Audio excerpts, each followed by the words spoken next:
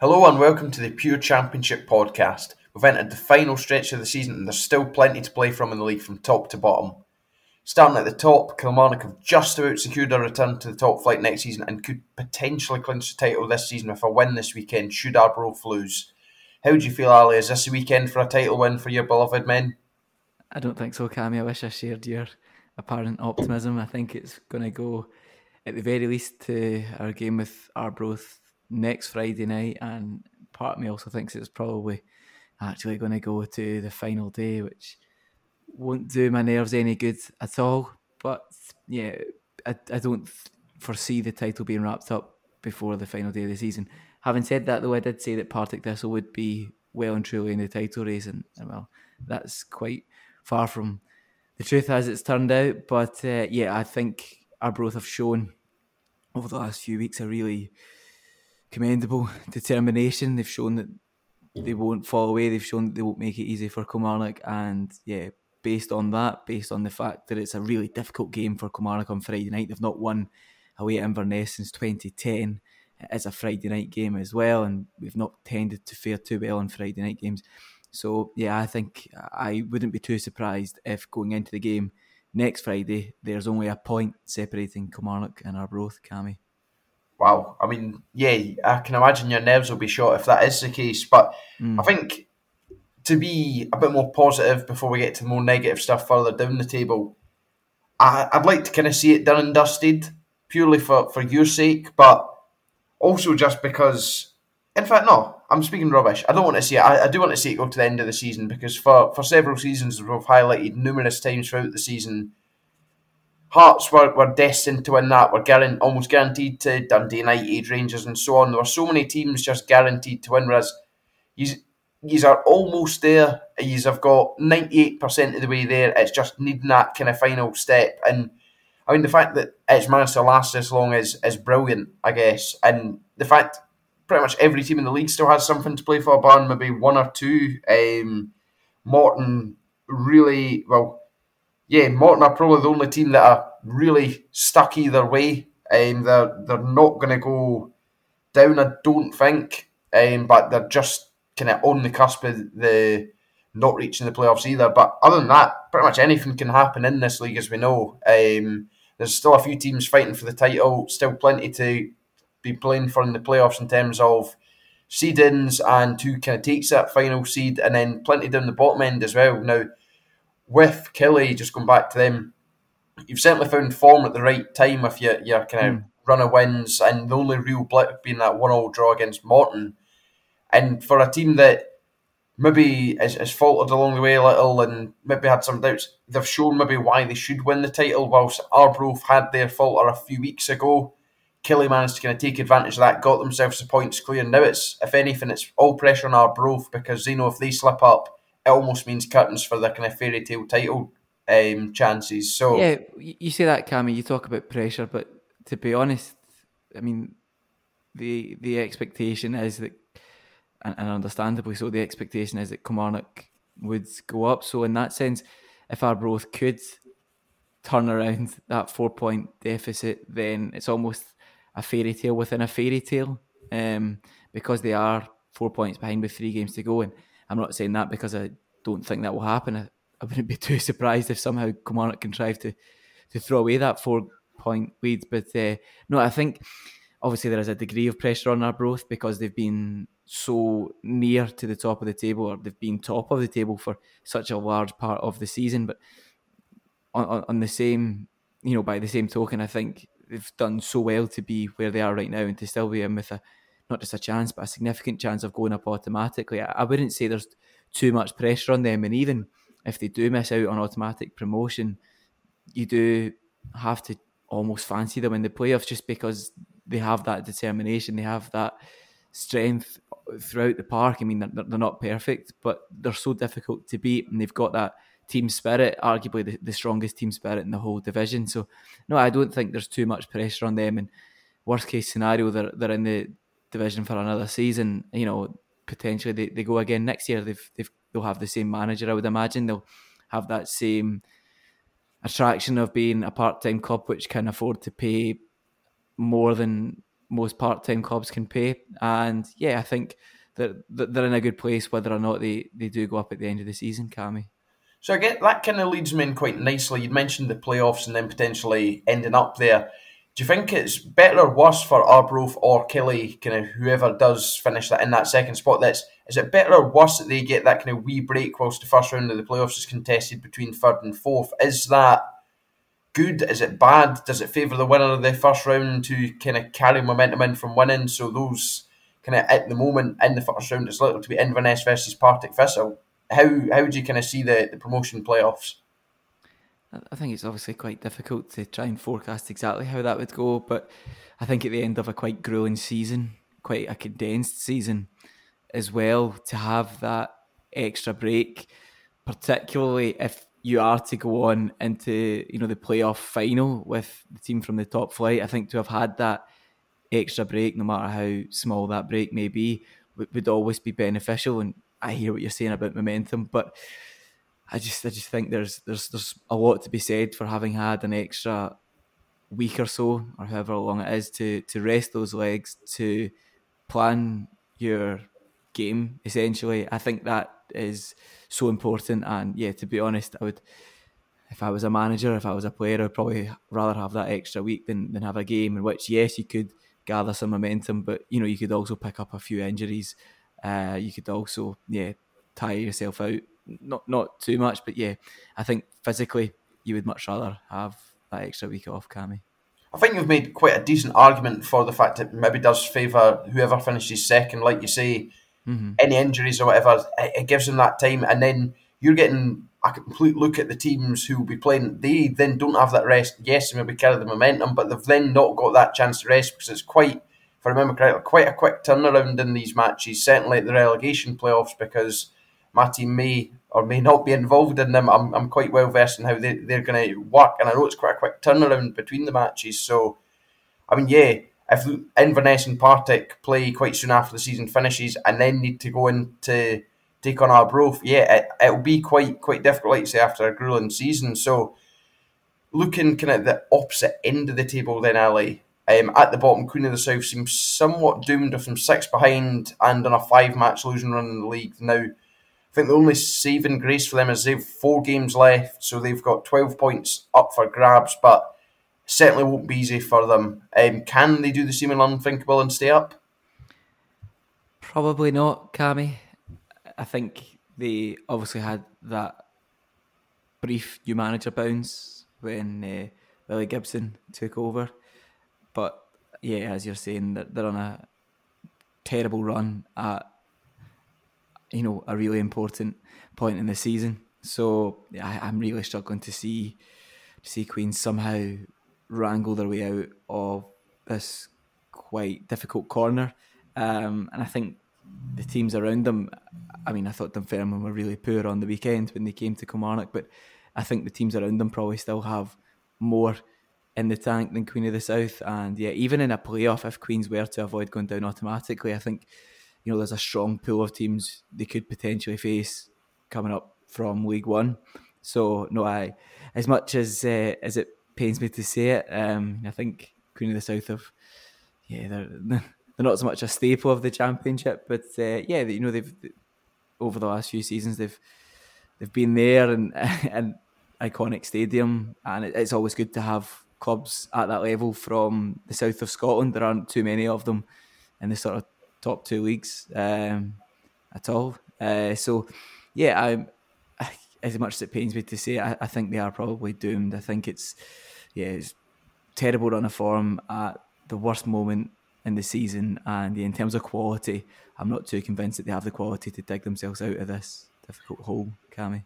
Well, I'm glad you see it as I do. Looking kind of at their final 4 fixtures, then Arbroath this weekend, then face Inverness at home on Tuesday night, and then after that, the final 2. I mean, if they can somehow get results against Arbroath and Inverness, they really kind of do, I guess, have a chance. It's kind of back in their hands because then it's Ayr United and then Dunfermline on the final day of the season. So the fact that they're playing the 2 closest teams to them right at the very death, I mean, if there's a lifeline being thrown, I don't think you could ask for much better than that. But then facing Arbroath know what's going to or kind of what's at stake, as we discussed earlier on in the podcast. So, yeah, Queen of the South, like you say, not necessarily a staple of the Championship, but a team that you're kind of just used to being there. They always just kind of survive, maybe have that odd flirtation, always seem to be a club that attracts players from down south and bring them into the game up here. And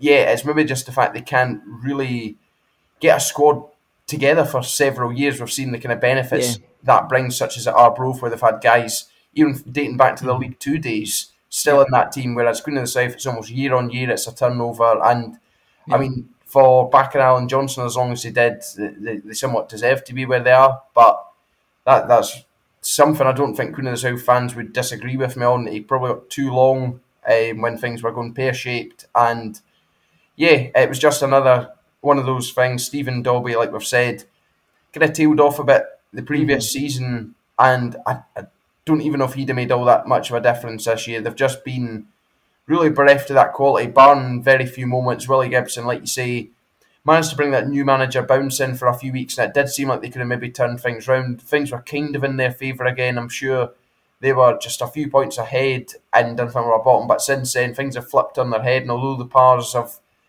kind of picked up form, that they're not entirely clear of them, and I'd say I'm maybe still a bit concerned, not because I think Queen of the South are going to do wonders, but purely because I think the Pars could do it in the most Pars fashion ever and bottle the final 3 league games, and Queen of the South would fluke enough points in the remaining games to overtake us and we'd go bottom. But talking of Dunfermline, and we mentioned them earlier, Ayr, they're fighting out to avoid the relegation playoff, and it's almost certain that one of those two clubs will be in that position come the end of the season, and they face one another this weekend in perhaps the biggest 6-pointer of all time, which may or may not be true. But anyway, how do you think this goes, Ali? Obviously, you've seen Dunfermline quite recently, and then I obviously know your thoughts on Ayr as a Kilmarnock fan. But how do you kind of think this goes? Can Ayr put the kind of nail in the Pars' coffin? They're already a few points ahead. It would make it really tough for the Pars, or can the Pars get level on points with them and then benefit and avoid that spot?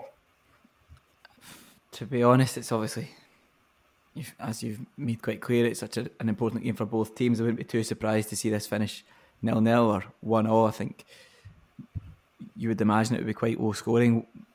Based on Dunfermline's performance at Rugby Park on Saturday, I thought Dunfermline were really poor, Cammy. I thought in particular down the left side they looked quite vulnerable, and so maybe it's recency bias which makes me think if one team's going to edge it, it would be Ayr United.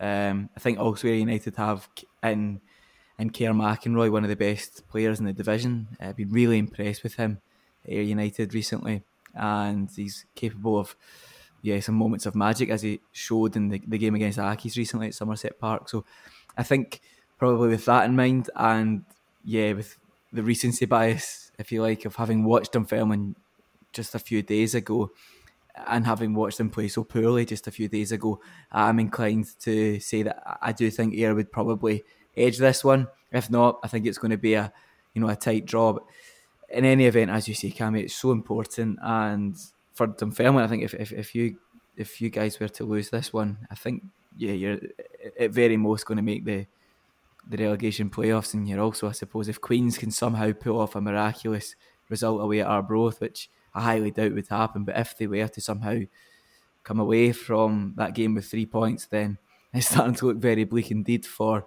Dunfermline. But it's going to be so tight. I think it'll be quite scrappy.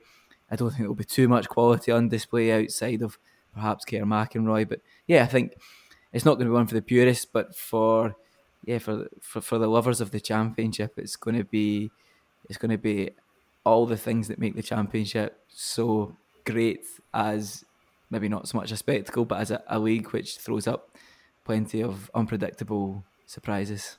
Yeah, definitely. And obviously, you're speaking about the recency bias and how poor the Pars were on Saturday. Now, talking of kind of recency bias, I guess you could say, if you look at the Pars' recent results, we absolutely hammered Partick Thistle 4-1, then followed that with a terrible, terrible performance away to Inverness.